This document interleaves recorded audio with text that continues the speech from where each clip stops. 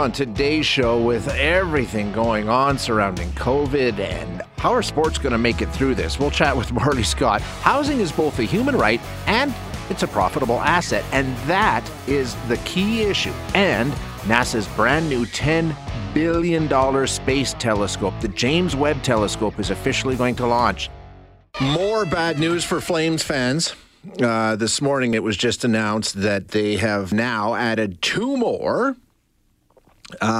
players to their COVID protocol list, Dylan Dubé and Oliver Kylington, and 1 member of the support staff, which now brings them up to 18 players. They carry 25 on their roster, so not good. All of their games through Saturday have now been postponed. I don't see how they could possibly get back on the ice by next week. I don't know exactly how the NHL rules work. I think it's 2 negative tests, and you're brought off a COVID protocol. But they're not alone, as you know. All kinds of teams reporting it. Edmonton had at least 1 player and 1 coach in COVID protocol. Bruins have been hit. Carolina's been hit. Vancouver's been hit. Nashville's been hit. Games postponed. I don't know. It feels to me like things are just hanging by a thread. But let's bring in Morley Scott, 630 CHED Sports, and get his take on what's going on here. And Morley, it seems to me, and I was listening to some other broadcasters yesterday who do hockey, and they're sort of in the same position saying, you know what? Feels a lot like when all of a sudden things got shut down in March of 2020. Do you think it's that bad? Well, it could be, but I don't think they're going to get to where they got to in 2020 because I just can't see them shutting it all down right now because there's just too much money on the line, right? And I think if leagues can play through the height of the pandemic last year without vaccines, they can play through a resurgence of the pandemic with vaccines. And as I know you talked about this a lot yesterday, Shane, we talked about it a bit this morning on our show with John Shannon. Right now, it's a lot of asymptomatic players. Yes, right. And it is amazing to me, and I know this is a horrible disease, and when you get it, it's debilitating and it's fatal for some, and it's has long-term effects. But to me, I look at the professional athletes who have gotten it; they miss a week and they're back to work. Yes. Right? There's been very few who have been out long-term and have really been hit hard by this, and I think it's because they're in such great shape. Their lung capacity is so good; they're able to fight it off a little bit better than the average person. So I as long as they're not getting sick. Like they were, like the Vancouver Canucks were last year. I mean, the Canucks not only got the disease, the virus through their dressing room, but I mean, they were sick. They were guys who were just wiped out. In fact, the NHL said, "You're coming back this week," and they said, "No, we can't. We just can't play. We can barely practice right now. We got no strength and no stamina." So I think they gave them like an extra 5 or 6 days or so before they returned. So as long as it's asymptomatic, I think they're going to keep going, and I think at the very worst, they'll get down to where we were last year and playing without fans in the stands. And maybe that would be what, as far as they can go. But I don't see them shutting down professional sports again because of this.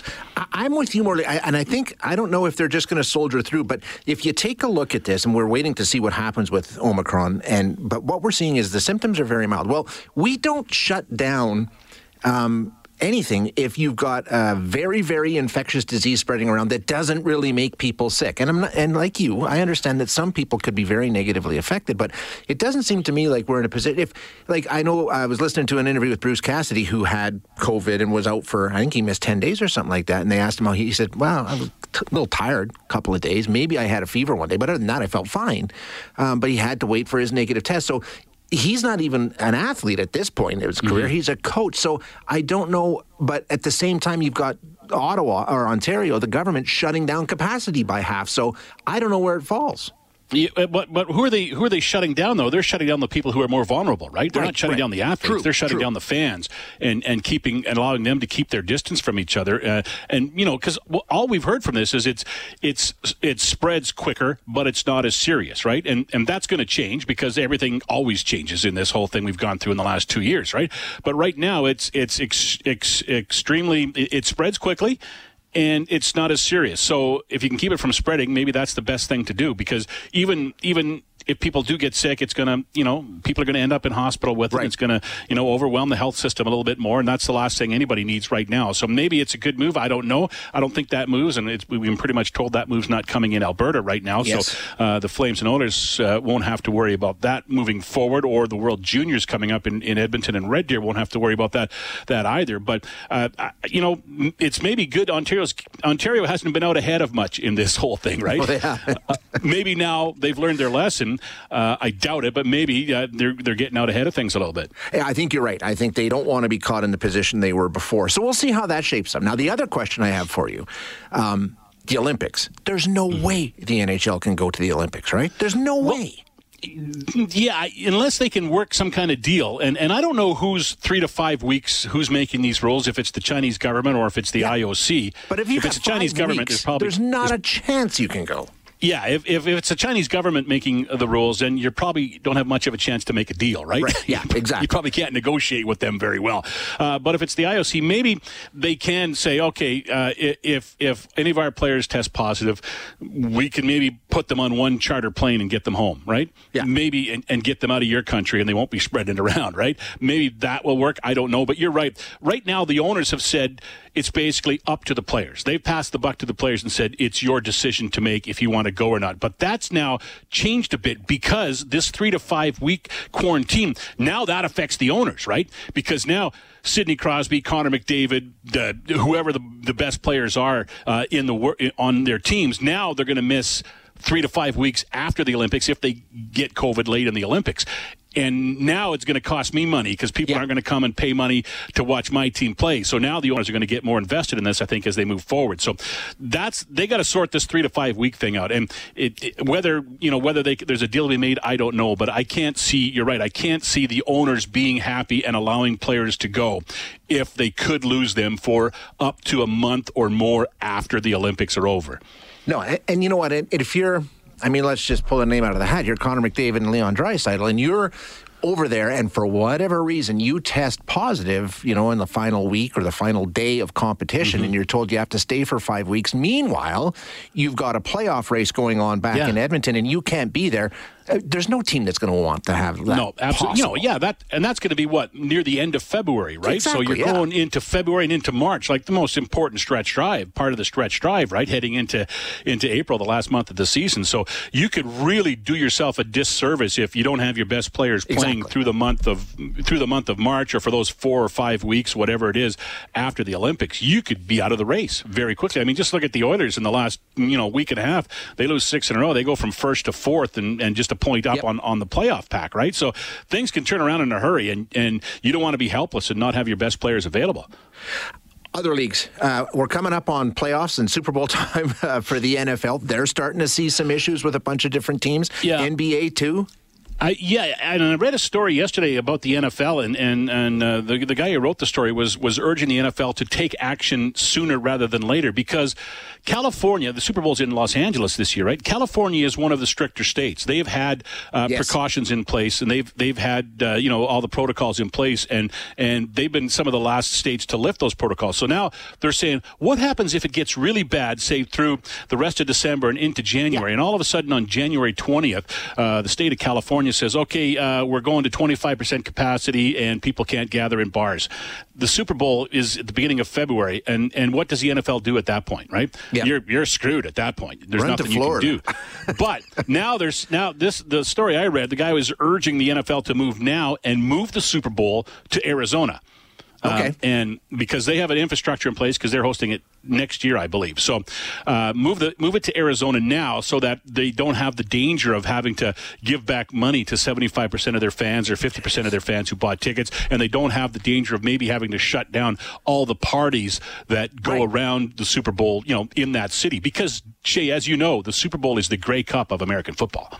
Yeah, I've heard that. I can't imagine it rise to the same level, but they try. It's close. Yeah, Morley, I don't know. It's just a crazy time, and I guess we just fingers crossed and hope that everything works out. Here's something for you, too. Today, the Nashville Predators, who put, I believe, 12 people on the COVID list yesterday, they've called up, here it is, they've called up 4 players and 2 coaches from the American Hockey League for their game tonight. So their coaching staff is out, so they've called up the coaching staff of the Milwaukee team in the American Hockey League to coach their game tonight. Carolina is going to play with 16 players tonight because they just don't have enough healthy players. And I still blame Carolina for this whole mess almost, right? Because, they're patient zero maybe as they went through Western Canada. And if you follow the dots, everywhere they have gone, They have, the team, they've left the team, and that team has gotten some COVID issues, Edmonton, Calgary, and Vancouver.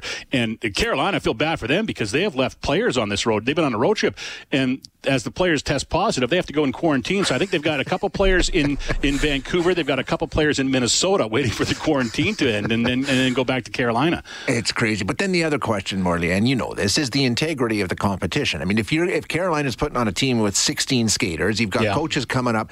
The Bruins are going to have to go without Bergeron and Marchand for I don't know how long, and that is the Boston Bruins. At some point, you got to say this isn't. It isn't right. But and I hate to be this blatant about it, but you asked the Carolina Hurricanes ownership what they want to do. Do they want to play with a substandard team, or do they want to give money back for a postponed game? True. Yeah. And we know the answer to that, right? Yes, throw them out there, see how they do. Go get them, fellas. Yeah. Ka-ching. You're absolutely right. And it's a mess. I don't know. We'll just wait and see, but I appreciate you coming on. We'll check in again as we follow this along. Thanks, Morley. Yeah, no problem, Shane. Anytime. Yeah, you bet. That's Morley Scott, 630 CHED Sports. And I really don't know. Dave from A-Town says it wasn't Carolina. Calgary got it, and Carolina spread it. I don't know. Morley's laid out a pretty good case, and so have some other people, that Carolina brought it to Western Canada. And then it spread through Vancouver, through Calgary, Edmonton. Then Boston came to Western Canada. They played Calgary shortly after that. They picked up a couple of cases. Edmonton has a couple of cases. Vancouver's got some cases. So the common link between all of those is Carolina. Unless you're saying that Carolina got it from Calgary, but then I think they went to Vancouver before Calgary. So I don't know. Who cares? It spread through Western Canada. And, you know, I was reading yesterday, as I've told you, I'm a Bruins fan, so one of their considerations now, they play tonight in New York, okay? And then they play Saturday in Montreal. Their plan originally was to play the game in New York tonight, hop on a plane, fly to Montreal, and be there for the game on Saturday. They have now said, no, we're going to go to New York, play the game, and stay there. We're going to stay in New York as long as we possibly can. Like, they're even talking about flying out day of the game on Saturday to Montreal. Why? They don't want their players in Canada any longer than they have to be, because if they test positive and get stuck, they can't get back across the border for Christmas.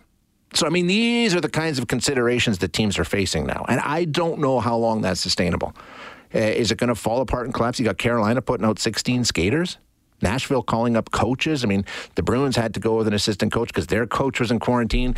Oilers coach is in quarantine. I mean, I don't know. We'll see.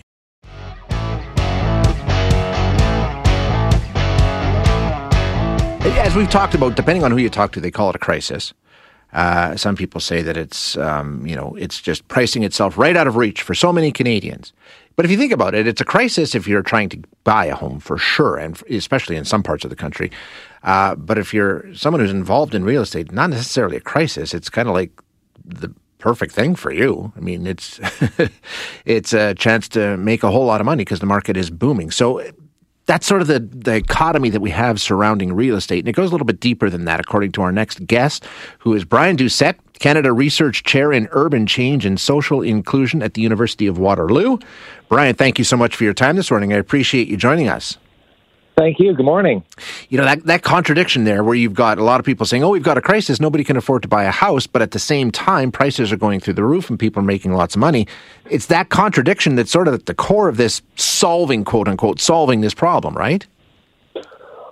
Yes. I think there's a lot of things that we talk about in terms of solutions, in terms of ideas that don't really confront this dual role that housing plays in our society. It's shelter and a basic human right, and our governments have affirmed that basic human right, but it's also a source of wealth and speculation. It's a commodity that is bought and sold purely for its exchange value, right? What it's worth as something to buy and sell, and it's also something that has a very important use value in our society, and that is shelter. Everybody needs a home. Everyone needs a place to live. Yeah, and you're right, because the debates we have don't talk about that. The debates we have talk about we don't have enough supply, or the zoning is wrong, or, I mean, we sort of get into the minutia of it without really taking a look at, like you say, the fact that you've got a major contradiction here.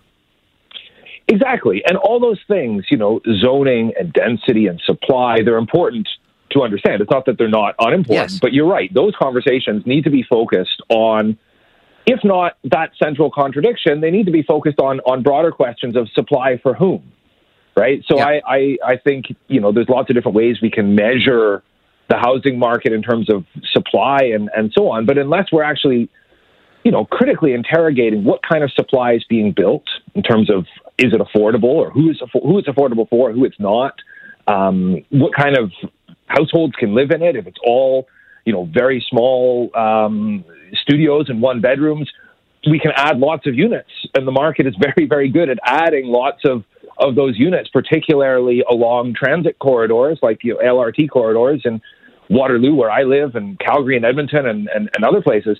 But unless that supply addresses the residential demand, for example, a huge demand for family-size units that are affordable, that are close to good transit, just looking at the numbers is very limiting. And when we take a look at, like you say, zoning and increasing supply and those sorts of things, how are they counterproductive in some cases? And what should they be, when we talk about using those kind of levers to, quote unquote, solve the situation, what should we be doing? Sure. I mean, zoning has a role to play. So in a lot of cities across Canada, there are many parts of the city, majority of the city in some instances, or majority of the residential areas, where planning rules dictate that you simply can't add density. You can demolish a small, detached house and build a much bigger detached house, and that's about all the changes that the zoning permits. Right. And that is problematic. That for many reasons, as I get into in the article.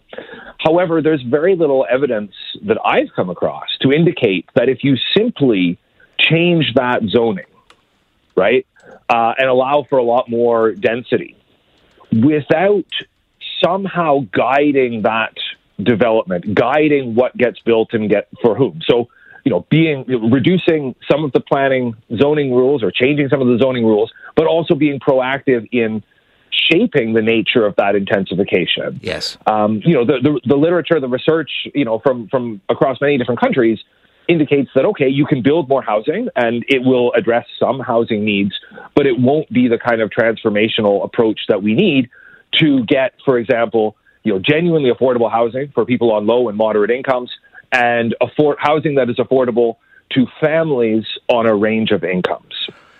So that's why we also need a bit more of a proactive approach, not just to shape where development gets built, but who it's for. Right. And also who can sort of profit from it. Right? Well, that's the question. How do you do that? Because like you say, that's part of the equation, is making sure it's affordable as a human right.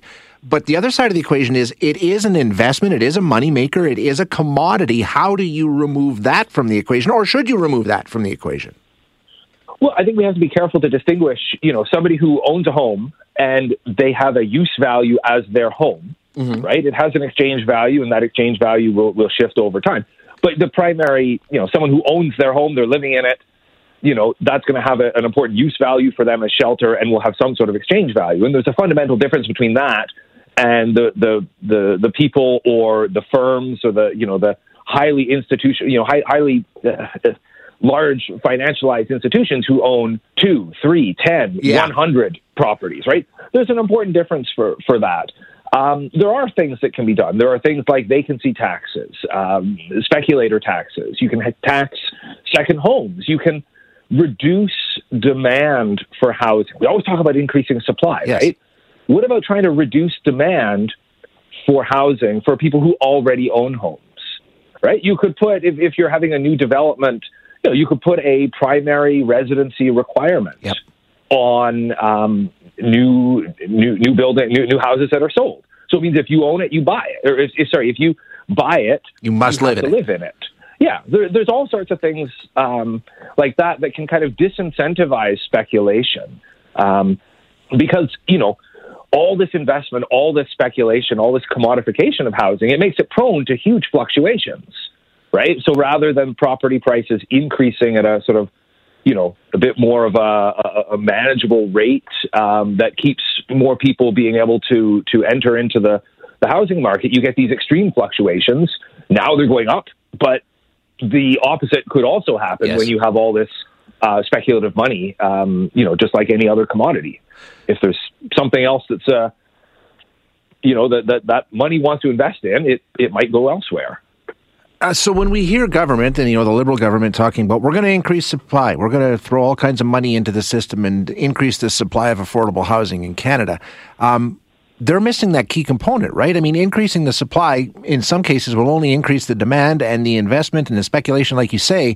That's only one part of it, and it will not solve the problem.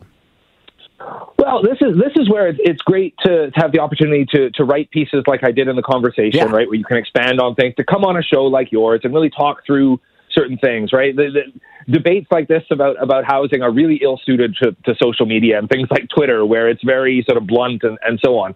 So, yes, supply needs to increase as the population increases. That's clear. And, I think it's actually a very difficult question. Statistically, are we actually adding enough supply to meet the population? There's very different ways of looking at it and different conclusions that people can draw. An important sort of thing to be clear about, or an important myth that maybe we can dispel, the private sector does not have a monopoly on adding supply. And, so much of our government thinking at all levels, provincial, federal, municipal, is very much sort of connected to the idea that the market, the private developers, are the ones that can build housing. But really, until the early 1990s, we had steady streams of funding from the federal government and from provincial governments across the country that built, in my view, as someone who studied housing for many years, that money, that approach actually built some of the most innovative housing in all of Canada. The St. Lawrence neighborhood in Toronto, some neighborhoods in Vancouver, some other examples, mixed use, mixed income, a lot of non-market housing. And so when we talk about adding supply, if we're serious about intensification and upzoning, adding supply to existing neighborhoods, if we're serious about tackling the genuine affordability crisis, then a lot of that housing that gets built is going to have to be outside the realm of speculation, non-market, co-op, social, subsidized housing in one way, shape, or form. Because, in our cities across the country, even two good incomes, that isn't enough to afford, to live comfortably in cities.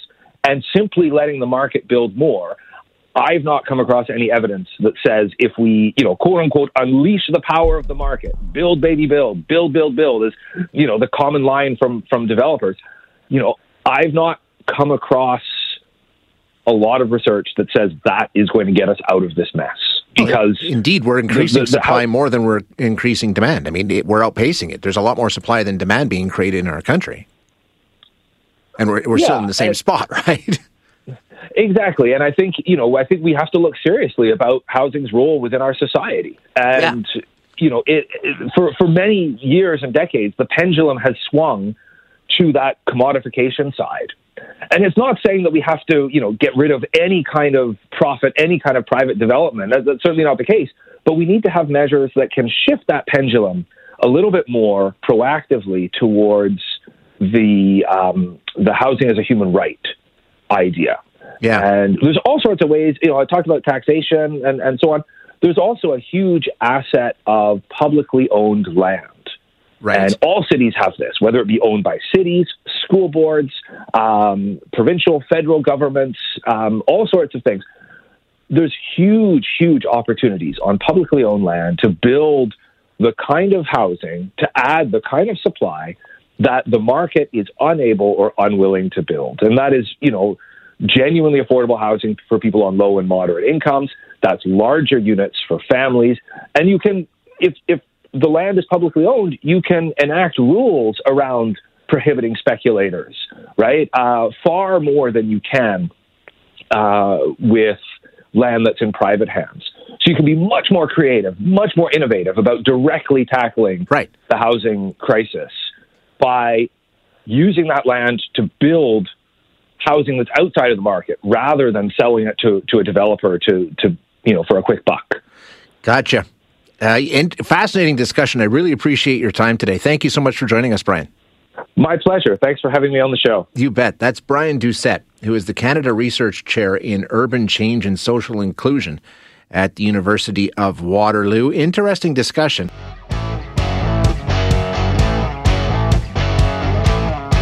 All right, if you saw 60 Minutes, was it this weekend or last week? I think it was this weekend. Scott Pelley, who I think is the best writer in television, did a piece on the James Webb Telescope, which is going to be sent into space, I believe, next week. I think it's December 22nd, but it's taken a long time to get to this point.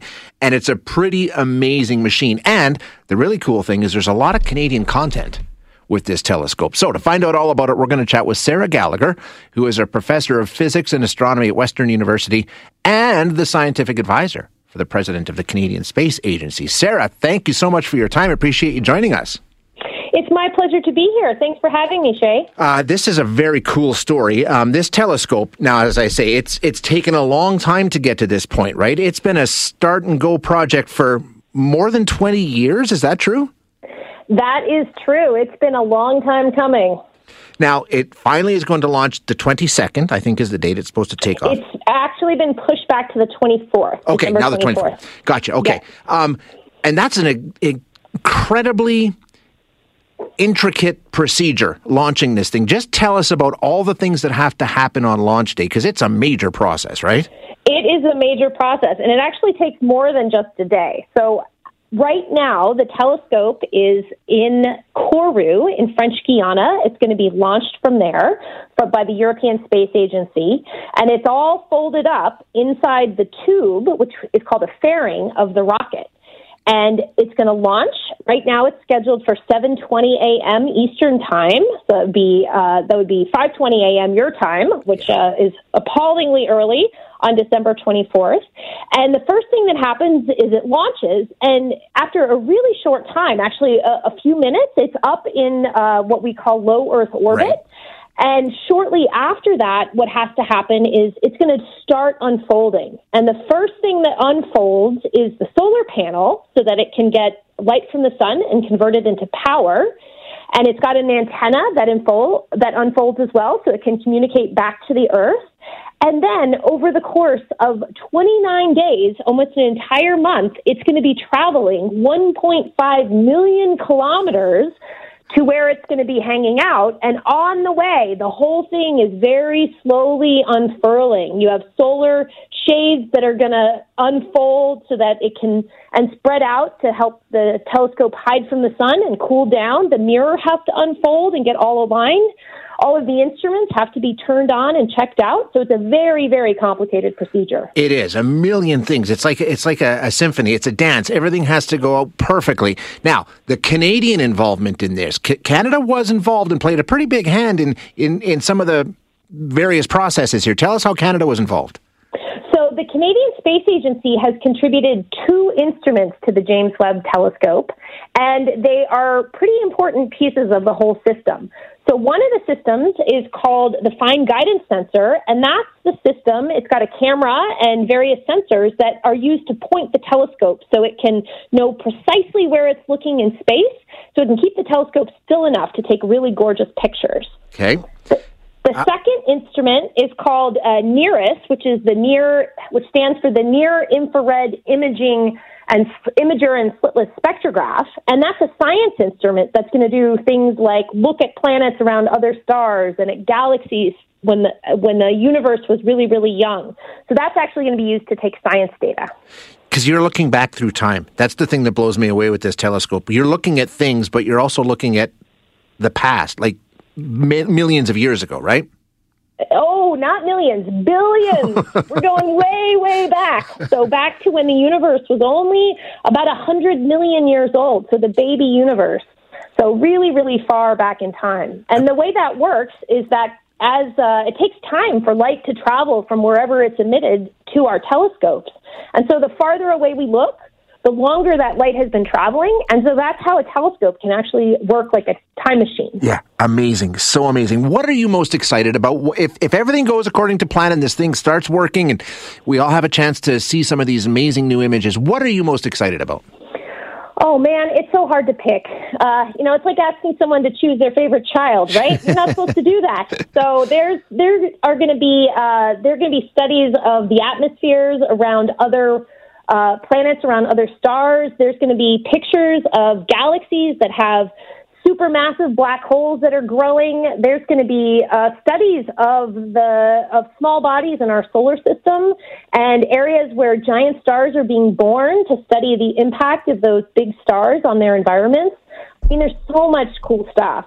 Cosmic explosions, and then some of the most exciting things are going to be things we don't even know about that are just found because we have this amazing new tool that's going to find things that we hadn't even expected. So is our understanding of the universe that we live in going to be changing, you think, in the next year, 2 years, 3 years, however long?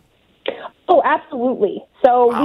we are going to be able to for example, just studying the very first galaxies. Yeah. We don't know what they look like.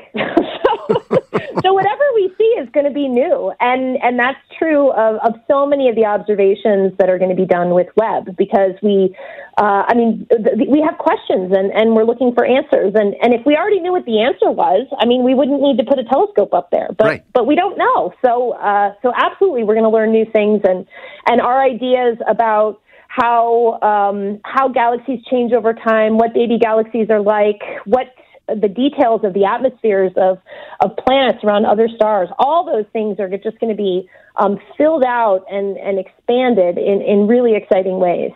I got a question, and I know the answer to this, but I forgot, Sarah. And we know what the Hubble telescope did. In relation to where this telescope is, it's orders of magnitude deeper into space than the Hubble, right? Oh, yes. It's about, so Hubble is in low Earth orbit, which is only about 400 kilometers from the surface of the Earth. So, I mean, it's where the International Space Station and the Space Shuttle, that's around where the Hubble is. So this is going to be 1.5 million kilometers away. Okay. That's 4 times farther than the distance of the moon. So much, much deeper into space compared to the Hubble. So an entirely different ballgame. Sarah, thank you so much for your time today. Really appreciate it. My pleasure, Shay. Are you going to be watching on December 24th? You know I am, and we're going to follow up with you. When you get your first look through that telescope, get in touch with us and tell us what you can report back. Happy to do so. So, awesome. All right, we'll all be looking in the same direction on December 24th. Thank you so much, Sarah. Appreciate your time. My pleasure. Take care. That is Sarah Gallagher, professor of physics and astronomy at Western and the scientific advisor for the president of the Canadian Space Agency. And it's kind of cool because all these different people with ginormous brains, astrophysicists and astronomers and all the rest, you sort of book time on the telescope, right? And so you've got a couple hours to do whatever you're doing. It's look up the 60 Minutes piece if you have time. Thanks for listening today. To hear any of our other interviews, you can find them wherever you find your favorite podcasts. And if you like what you hear, don't forget to rate and review us.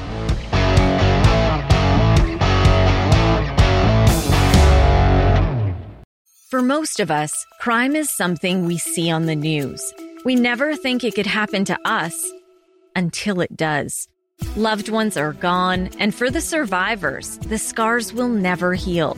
I'm Nancy Hixt, a senior crime reporter for Global News. And on this season of Crime Beat, I'll take you inside some of the most serious crime stories I've covered. Season 6 of Crime Beat is available now on Spotify, Apple Podcasts, Amazon Music, and all podcast platforms.